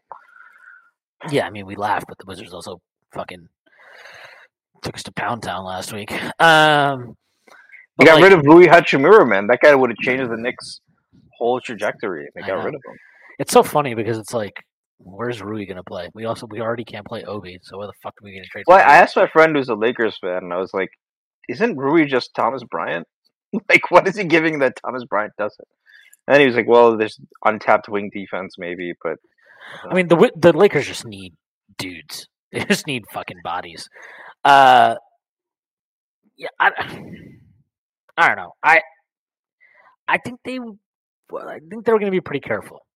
They've not shown the willingness to overpay for stuff like this. You know, they've been pretty stingy with trading out picks. I do think they would trade out a pick at a certain point, but like me personally, I think it's probably worth it to do it for Gary Trent Jr. I like that he's only 24 years old. I think that you're adding a guy who could be useful salary filler in a trade down the line, but also fits in with kind of like what your team is currently. But he's like a veteran. Like he's like a young veteran, right? So, you know, I know that he's not a perfect player. He's got issues defensively, and he doesn't pass the ball very well. But that would fit in perfectly with the Knicks. But like, yeah, I mean, he's a decent steals guy. He's okay. He's 2.7 steal percentage this year. I think he's like an okay defender, not a great one, maybe not even a good one, but an okay one. He's kind of a black hole at times offensively, but I do think the Knicks really could use somebody like him that seems pretty comfortable pulling up. He definitely has confidence taking any shot. Like, I love Grimes. Grimes hasn't shown any consistency or ability yet to be a pull-up mid-range guy to any degree. And he doesn't, or at least he hasn't shown yet that he's going to take a bunch of pull-up threes. I do think he has that ability. He just hasn't done it yet. But, like, I do think Gary Trent has that kind of confidence in himself. There's a little bit of J.R. Smith to Gary Trent, which I think is good. Yeah, and I think he's more polished than J.R. was at the same part of his career. Shifting gears a bit to the rest of the NBA, there are a few other big things that happened this week. I am curious, what are your thoughts on kind of the whole Shannon Sharp thing with the Lakers and the Grizzlies? I think that entire Grizzlies team is so lame, man. What's going on here? Why is Dylan Brooks talking shit to a Hall of Famer? You know, in a different sport. Yeah, and one that, you know, Dylan Brooks probably wouldn't play, can't play. Dylan Brooks he's not a Hall of Famer. He sucks, and he's a fucking massive loser. And doesn't have the brain cells to spare to play football either. Definitely does not. Yeah, that entire situation seemed really stupid to me. Like, honestly, from all perspectives, like, I don't know why Shannon Sharp's necessarily getting involved there too, but, you know, what the fuck is Jog gets involved and, like, you got his dad playing over. It's just so stupid. Yeah, well, it's crazy. Like, Shannon Sharp's, like, putting up 405 on bench press at 54. Like, that's pretty nuts. I mean, well, the question we got to ask is, who would win in a fight? No one was worried about a Dylan Brooks Shannon Sharp fight. Like, you know, Dylan Brooks is. But there was one person involved in that scuffle who probably does have the confidence to take on Shannon Sharp, even if it's unwarranted. Who wins between Khal Drogo, a.k.a. Steven Adams, and Shannon Sharp in a fight? I know you're more of a UFC guy and a boxing guy than me, so I think your opinion is probably going to carry more weight here.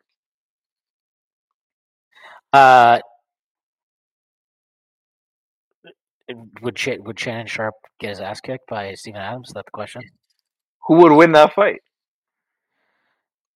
I think Steven Adams would probably win that fight. He's bigger. He's apparently made of like steel, and he's got the reach and everything. Yeah, I would probably go with. I would go with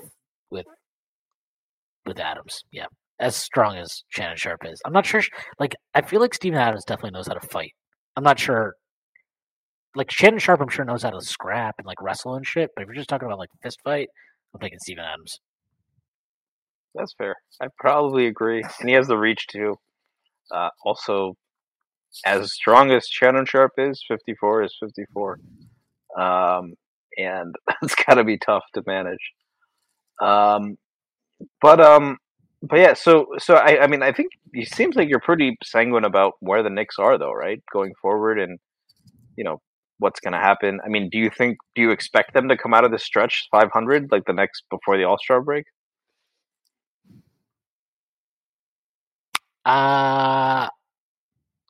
It would require some real. Tim said we need to change a few things. Just leave it at that. Like, they're not going to get to 500 if they just keep doing this shit that they're doing. And I don't know that Tibbs will be willing to make serious adjustments. He has shown more willingness to do that this year than he has in the past, so maybe I'm wrong. You think adjustments could make them go keep it at 500 against this schedule? I mean, what adjustments are there? Like, no, I know what there are adjustments he can make, but that are going to be impactful in making sure they don't go like worse than 5 and 10. The team is good. Like, I don't like. They've got 2 fucking all-stars on the team. Like, why is it so crazy to think that they could go 5? Like, I'm not even saying that he need to go 500 this stretch. I mean, the Wizards also have 2 all-stars on their team. I would argue. I think KP's been playing at that level. I mean, KP also misses a bunch of games. Things out again tonight. Like, Randall and Brunson aren't missing games. Like they're there every night. He has quickly most nights. Only passing reads, but yeah. He has quickly. He has Grimes. He's got RJ playing at a probably close to career best level offensively. Like, he's got talent here. I'm sorry. I'm not giving him this. I'm not giving him this bailout. He's not getting it from me. I'm not asking for a bailout. I'm saying, like, what are your realistic expectations? Get to the All-Star break at 500. No, get to the All-Star break at 500. So that would require. Let's just go through. Sorry, I did go through this before, so bear with me. But that would require against Cleveland at home, Boston on the road. Cleveland at home, Boston on the road, Brooklyn technically on the road, the Lakers at home, the Heat at home, the Clippers at home, the Sixers at home, the Magic on the road, the Sixers on the road, the Jazz at home, the Nets in MSG, the Hawks on the road. It's the NBA. It's the NBA. I mean, do you think they can get? So that would require them out of those games to win like 4 games at least. Yeah, I don't see what's wrong with that. They can't win 4 games. They can't go 4 and 6 or whatever the fuck it is. Really? Like, this is we're gonna do this. All right, it would require them to go 5 and 7. They'd have to get 5 wins out of that. Right. 12. That's 12. Let's. Okay, they should beat the Clippers. So do you think? I don't think they're going to beat the Cavs at home. I'm telling you right now. Sorry, fine. I'll give you the next 3. They lose those. Fine. They should beat the Lakers. They should beat the Heat. They will not have the best player on the floor. That's true. You can't win a game unless you have the best player on the floor. They should beat the Lakers. They should beat the Heat. They should beat the Clippers. They should beat the Magic. They should beat the Jazz. I feel comfortable saying that. And they should beat the Hawks. That's 6 right there. Why can't they do that? Like, I really don't understand. This is a team that has the point differential of a 27 and 21 team. So they're out right now. Their 2 best players. They're out one guy. They're going to be out one guy for that time. I mean, has there been an update on Quickly's health? I mean, he's supposed to be good to go tomorrow, right? He'll be fine. He's still listed as questionable. I doubt they did like an actual checkup on him today. He'll be fine. If he misses one more game, which we're already chalking up as a loss, let's say Quickly misses the next 3. We're chalking those up as losses anyway, right? Fine. So he's like, I don't think this is crazy. He should win. He can win. If he can't win 5 games in a stretch, then he probably is just not a good coach. Like, I'm sorry. Like, to me, it's really that simple. If he lost to the fucking Wizards, okay, that's his fault. What am I supposed to do? You can't win these games against bad teams or teams that you should beat. You went 3-1 against the Raptors. So what are we doing here? Sorry, we're 1-3 against Raptors. Like, what are we talking about here? Like, we can't hold them to any standard. Like, this is a tough stretch. Yeah, it's a tough stretch. That's how fucking NBA season works. You're gonna have a tough stretch. If you can't win any basketball games during a tough stretch, then something's got to change. I don't know. Maybe that's the players. Maybe that's the coach. To me, it's the coach.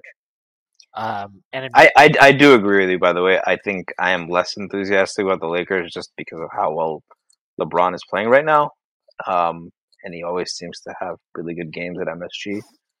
But I think they should beat the Jazz and they should beat the Hawks. Clippers, it's always tough to tell, but the Knicks have actually played the Clippers well during the Tibbs era. Obviously should beat the Magic. The Heat, I'm less sure about than you, but I think there's 5 wins in there. So I'm not sure about the Heat either. My point is like, and there's a better coach. But part of the reason I'm not sure about the Heat is because they have a better coach. But like, I just look. This team's talent is fine. This team has good talent, and if a coach can't like get that to happen, I'm so sick and tired of like downplaying the team's talent. I don't know why. I'm so sick of love songs too. I am sick of that too, but I'm really sick of downplaying the team's talent for no reason. Like, again, the team has the point differential of a 27-21 team. Brunson and Randall have played. That is fair, and I think that they shit on young guys, and you're leaving Obi on the fucking. I can't get over that. Like, I think I've been a little bit more measured in my Tibbs criticism than you, but fucking that really, like, of all the games yesterday, I think you were the one who said it. This game against this team, when he's shooting a bazillion% from 3, you're leaving Obi on the bench. That was pretty awful. I did want to talk about a potential free agent this year, might be a free agent in 2024. Recently came back, had some conciliatory comments towards the Knicks. He's a guy that you've talked about bringing back. I have a scenario in mind. If the Knicks do tank, let's say they tank, and they win the number 1 pick, they bring a skinny 7'3" guy from France. They add another 7'3" guy from Washington in free agency, and they keep Mitchell Robinson. And then they play Randall at the 2 and RJ at the 1. The ginormous Knicks lineup. That's a vision that I thought about today. That tells you how little faith you have in the Knicks going forward. But I do want to ask. I know you wrote a lot about it at the time. KP came back, and the Wizards won. And even after that game, he talked about how much he missed his time in New York. Talked about saying things he could have done differently. I think he specifically alluded to the tweet he had, like right after he joined. He said, that was not a wise decision. Have your thoughts on KP changed since, we were all kind of at his throat after he left? Not really. I mean, he fucked up, so it is what it is. I don't actively hate him that much anymore because I don't really think about him, but I don't think about you at all. Yeah, no, it's exactly what it is. I don't really think about him. So, if he came back, I wouldn't be like, it's not at the point now where it's like, no, he can't come back. Fuck that guy. He's been gone now for what, 40 years? So, I mean, do you think there's some truth to? So, one, I think I would love to have him back because when he was on the team, who was the guy that a lot of people wanted to? I don't know if you were on this bandwagon, but the Julius Randle one. Yeah, everyone wanted to pair him with Julius Randle, right? Yeah, I mean, I think if you bring him back, it raises an interesting question because I'm not sure there's enough usage to go around. Yeah, and I mean, what do you do with Mitch at that point, right? And do you want KP as your full-time 5? It's a tough thing to manage, but I mean, I don't know. Reflecting on that time, I wonder how much of our rage was really about KP and how much was it about the Howard Becks of the world, that tried to clown us incessantly about that. And if you just remove those, if he had a shitty tweet, but the core of the issue is the Knicks didn't want to pay for a guy with injury issues, which was the right decision. And when you put it like that, really what was upsetting us was the ringer and all that shit, and Howard Beck. And yeah, Bondi. I mean, I just thought it was a good trade for the Knicks, to be honest. So, the emotional part of it was one thing, but just on the surface, I thought it was a good trade. So you thought it was a good trade at the time too, right? Yeah, I thought it was a good trade. I thought, they bet that KP was probably not going to be an all-NBA guy, which they were right about. They used his contract, or basically used him as an asset to unload bad contracts that they had, which And still got a couple picks back, yeah. Yeah, they got back 2 first. They basically, for the first time ever, reset the Knicks' entire cap sheet. Like there was no bad money left on the books. And for everyone that wants to say that, I also think there's a lot of people who simultaneously say that was a failure because they didn't sign KD, and also are like, look how good Julius Randle is. Well, they got Julius Randle with that cap space, right? So yeah, and I mean and Morris, who turned into quickly. So yeah, they did fine with the cap space. Probably not it's not the best they could have done, but they did okay with it. And I don't know. I liked that trade at the time. I felt that way at the time. I got a lot of people that were saying that I was just coping. I don't think that was the case. Turned out pretty okay for the Knicks. Seems like it's turned out well for KP, at least at the end of it all in Washington. But I don't know. It doesn't seem like it definitely seems like he wants to come back, or at least at the very minimum, it feels like he regrets not staying in New York. Before we wrap up, I do want to go back to the Knicks for a little bit because I do think we need to talk about Jalen Brunson, who has been really fucking good this year, but of late has struggled. I thought yesterday he was. That was his worst game of the season. I would legitimately say that. The last 2 games have been fucking brutal for me watching him. His defense is just so unfocused right now. Just like. Well, he can't. He's missing very. He missed Sims a lot of times on lobs. There were a lot of opportunities for that. There was even one where he had an assist to Obi where he kicked it out for above the arc, and Obi was on fire. But I was like, he had Sims on the lob, So yeah, and he's a good lob passer. He was hitting Mitch for a bunch early this season. And I think the Toronto the lengths. I would say the Toronto length bothered him if this was the first instance, but it's been to your point, a recurring issue the last few games. Yeah, and it's weird because he had that awesome game against Toronto in Toronto a couple weeks ago, and then the last 2 games against them, he's really struggled. I thought the last time we played them, it was more of like a 1 partially decision making, and then 2 just second game of a back to back, playing a lot of minutes. Thought that hurt him, but like yesterday, I thought was really just bad. Like he constantly made bad decisions. He kept driving into the paint against the zone. Yeah, by the way, another reason, like, I just don't understand people that, like, there are people who will be like, well, the Knicks don't play well against zone because they don't have guys that shoot. And it's like, dude, they didn't play well against zone last year and they had a bunch of guys that could shoot.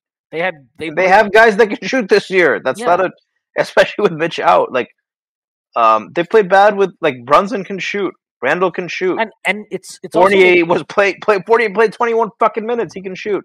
And it's just to me that, like, the worst shooter in their rotation that isn't a center went 4 of 6 from 3 yesterday. So that wasn't the issue, Yeah, I mean, I just think that they don't attack zones properly. And, like, at a certain point when you've shuffled through, shit you learn in fucking 5th grade youth basketball. The fact that you've shuffled through as many different players as you have over the last 3 years, and the same exact issue persists. I mean, Nate McMillan had a quote after the game on Friday where he said something like, "Oh, we went to zone because we figured that would slow them down," and it's like, yeah, like it does because we have no fucking. Every time we see a zone, it's like it takes us like 10 seconds to even figure out what the hell we're gonna do against it, and then it usually ends up some terrible shot. Like, I don't know. I think that says something about coaching. Anyway, Brunson's way to handle it yesterday was odd. It was like he just kept trying to split the kind of like 2 guys at the top of the zone and get into the middle of the paint. But he kept putting himself in like terrible situations and turning it over or nearly getting stripped. And he was all over the place yesterday. I thought he had a terrible game. He's had a terrible little stretch here. And like, I know that he's been carrying a crazy load, but he's not making it any easier on himself with some of the decisions he's making, where he's just not moving the ball. He's not passing it. I mean, I don't know how many assists he ended up with last night, but like, these guys, him and Julius especially is the case, but like him especially for the last few games, like just do a better job of trusting your teammates, man. Like that's like you've got to trust these guys to make plays. And I gotta say this, I just once, when he does that little DHO with Quickly, I just once want to see him actually pass it off to him. Just once, I want to see him do it instead of like, bro, everybody's sitting on it now. It's like you're not faking anybody because they know that you're not going to give it to him, and you're just trying to drive baseline. Just fucking do it. Like, give him the ball. Let's see what happens. He's got to find a better balance. I think he will. He was there earlier in the season. It's a little stretch. Everybody has stretches that suck, but I mean, look, these last. But it has been a direct contributor to some of the Knicks' losses of late, right? So. Yeah, I mean, the Atlanta game, he was okay. He had 9 assists in that game. They generally moved the ball better the last 2 games. But I think like he's so good, and you've mentioned this before. He's so good at that mid-range floater that he passes up the lob a lot. I think that's a big issue. Like when he gets into the paint, you want him taking that floater, but like defenses are adjusting, right? They're like sit on the floater, and then by the time that he realizes that you're sitting on it, I can get the lob. Yeah, that one doesn't really bother me as much. I don't think it's that's the big. To me, it's when you're missing open shooters. He's just missing open shooters constantly. I mean, but I mean on those Grimes is open. Grimes is open all the time. He's open. I'm not even joking. If I was like Tibbs and this was actually possible by the CBA, I would fine guys for not passing to Grimes when he's open. That should be automatic feed. I don't care what he shot yesterday from 3. That's an automatic feed. If he's open from 3, he gets the ball. You got to make him run laps. That's the something. But it's a joke. Like he's done this way too much. He's missing a lot of guys, but he's really missing Grimes a lot. But I mean, on the lobs, the thing is that like against Toronto, those lobs, at least when he misses them, they turn into like 10-foot Jalen Brunson pull-up shots, which is a very good outcome for a Knicks offensive possession. Yesterday, like they were sitting on it, so he couldn't even take that shot. You know. Yeah, I mean that's really what kills possession, and then he has to bail on the possession. He's just spending a lot of time on the ball, and he's got to get it moving side to side. To his credit, I thought he did a better job in terms of like overall running the offense yesterday, but the stretches where he decided like it was time for him to initiate or get something going at least, I just thought he struggled. But like the Knicks as a team moved the ball pretty well yesterday. I think he deserves credit for that. They had 30 assists on 40 made field goals, I believe. Like they did do a good job collectively, and I do think that, and they did a good job collectively for the most part against Atlanta also. So like I do think I don't want to say he's growing because it's like, you know, he's finding a better balance again, I think. But like, can it be better? Yeah. And I do think it needs to be better. And I do think the Knicks need to pass more. And that falls on him, and that falls on Randall, and it falls on RJ too. Like RJ had a really good passing game yesterday. He had 5 assists. Like he should be averaging 4 or 5 assists a game. Period. End of story. Like he has too much gravity as a driver to not be averaging that as far as I'm concerned. Yeah, I agree. So yeah, look, I just think Brunson's got to find a better balance, and you know, RJ's scoring. For me, the last 25 games or so, he's been really, really taking a massive efficiency leap, and I do think he's going to get there. Like I think this last 25 games is actually indicative of the player he's probably becoming. But like the passing needs to get. That's the big thing for him offensively. You know, he doesn't. I don't think he's ever going to be a particularly great pull-up shooter at any range. But like, given his driving talent, if he can play make at a higher level, which should be easy because of the gravity he commands, like he can be a really dynamic second, third guy in an offense, even though he's not the most explosive player. And then like defensively, you know, he's just got to be more physical. It's just I don't really understand it.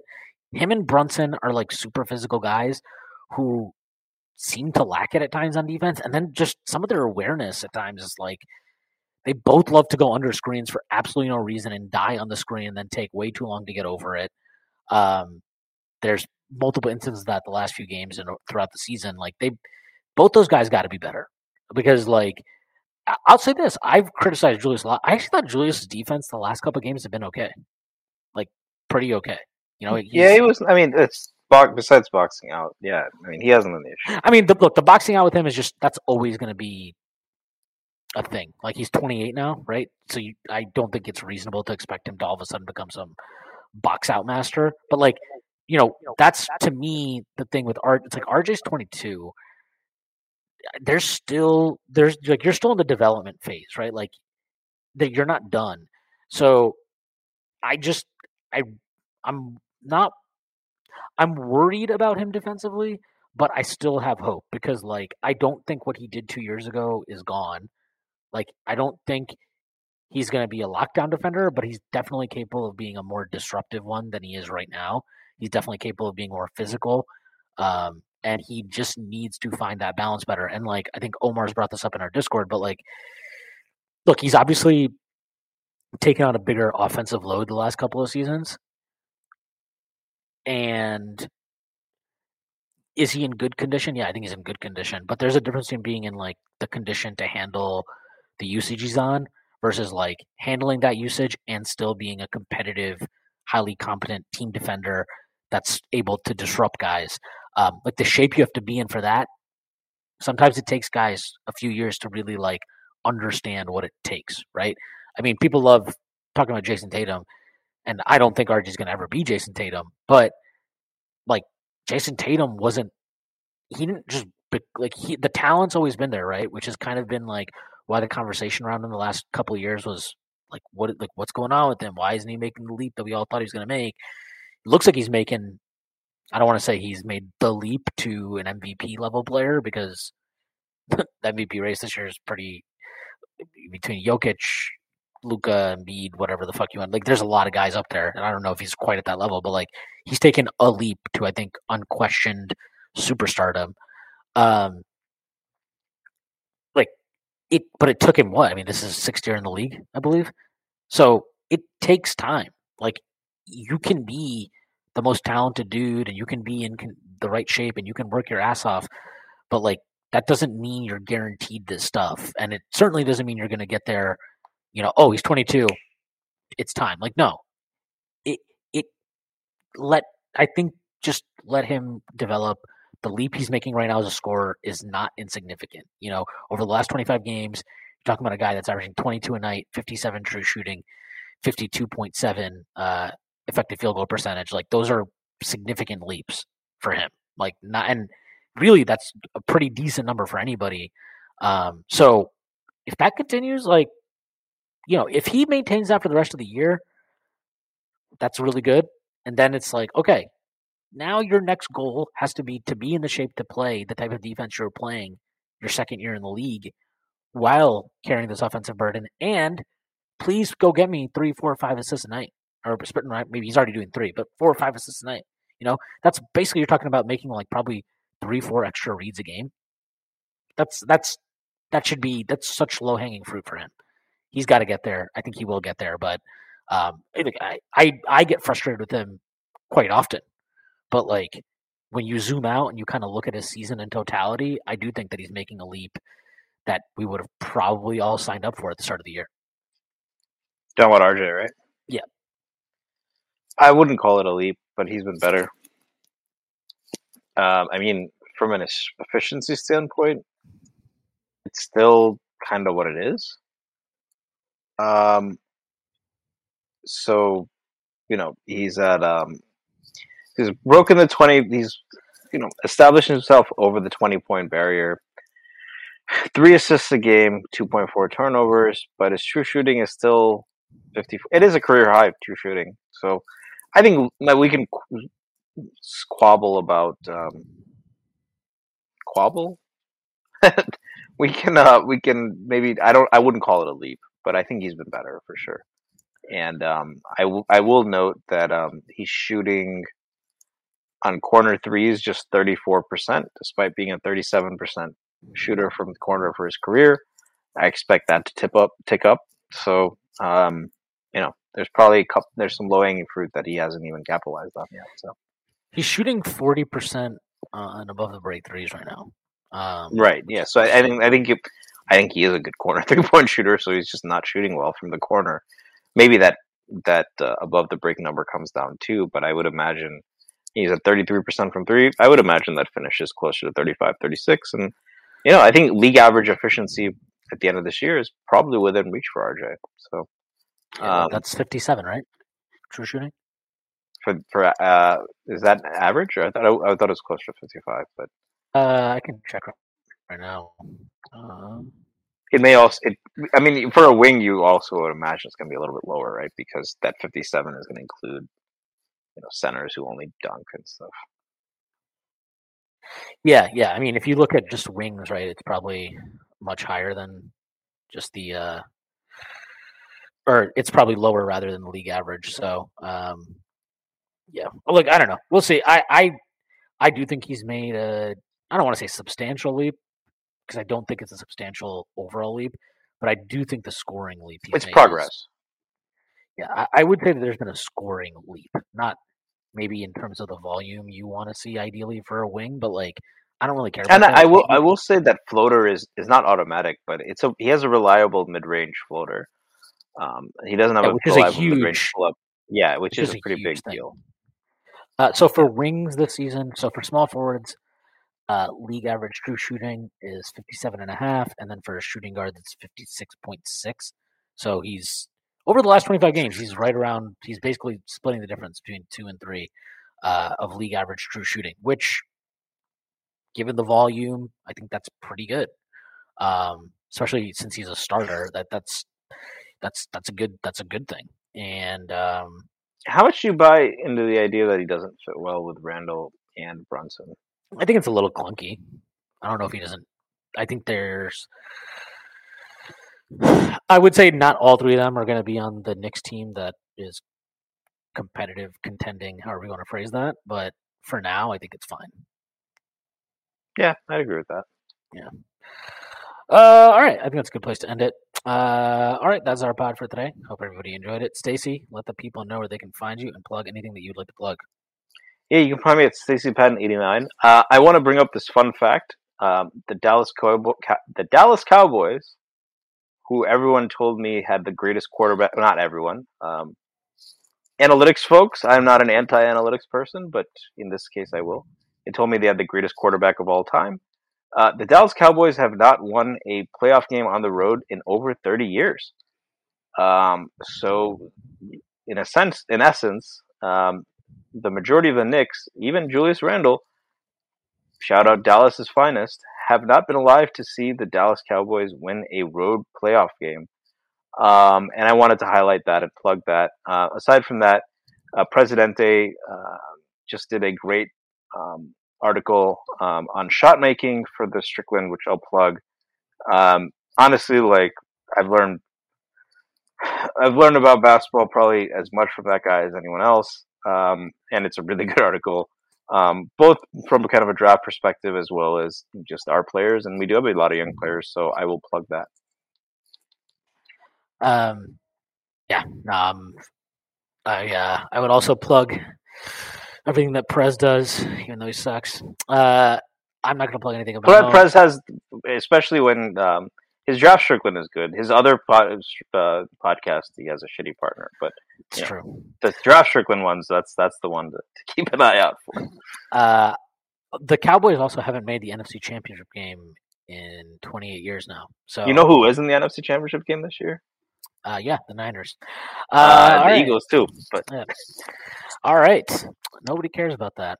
Not on this podcast, anyway. I think we can draw a truce and say fuck the Cowboys. Shout out to Giants, and also I'll say this: if there's any Giants fans that are blaming what happened on Saturday on Daniel Jones, that is a massive overreaction. That was just they weren't supposed to be there. They got pounded by. They weren't supposed to be there. They're outgunned. I think they're going to be much better next year. I think they will. I think Jacoby Myers is a good name to keep an eye on. I think that's a really good fit for them. So the Giants are definitely worrisome for other NFC East teams right now, and there's no reason to be too disheartened by that loss, even though suck it. And both sentiments can be true. I concur. All right. I have nothing to plug, so I'm just going to plug all the work at the Strickland, the pods, the Run.Down with Sam and Tyrese and Jeff. They all do a great job on there, except for Tyrese. All the draft Stricklands, draft work, check all that out. So that, again, is our pod for today. Hope everybody has a great week, and I will see you on Friday.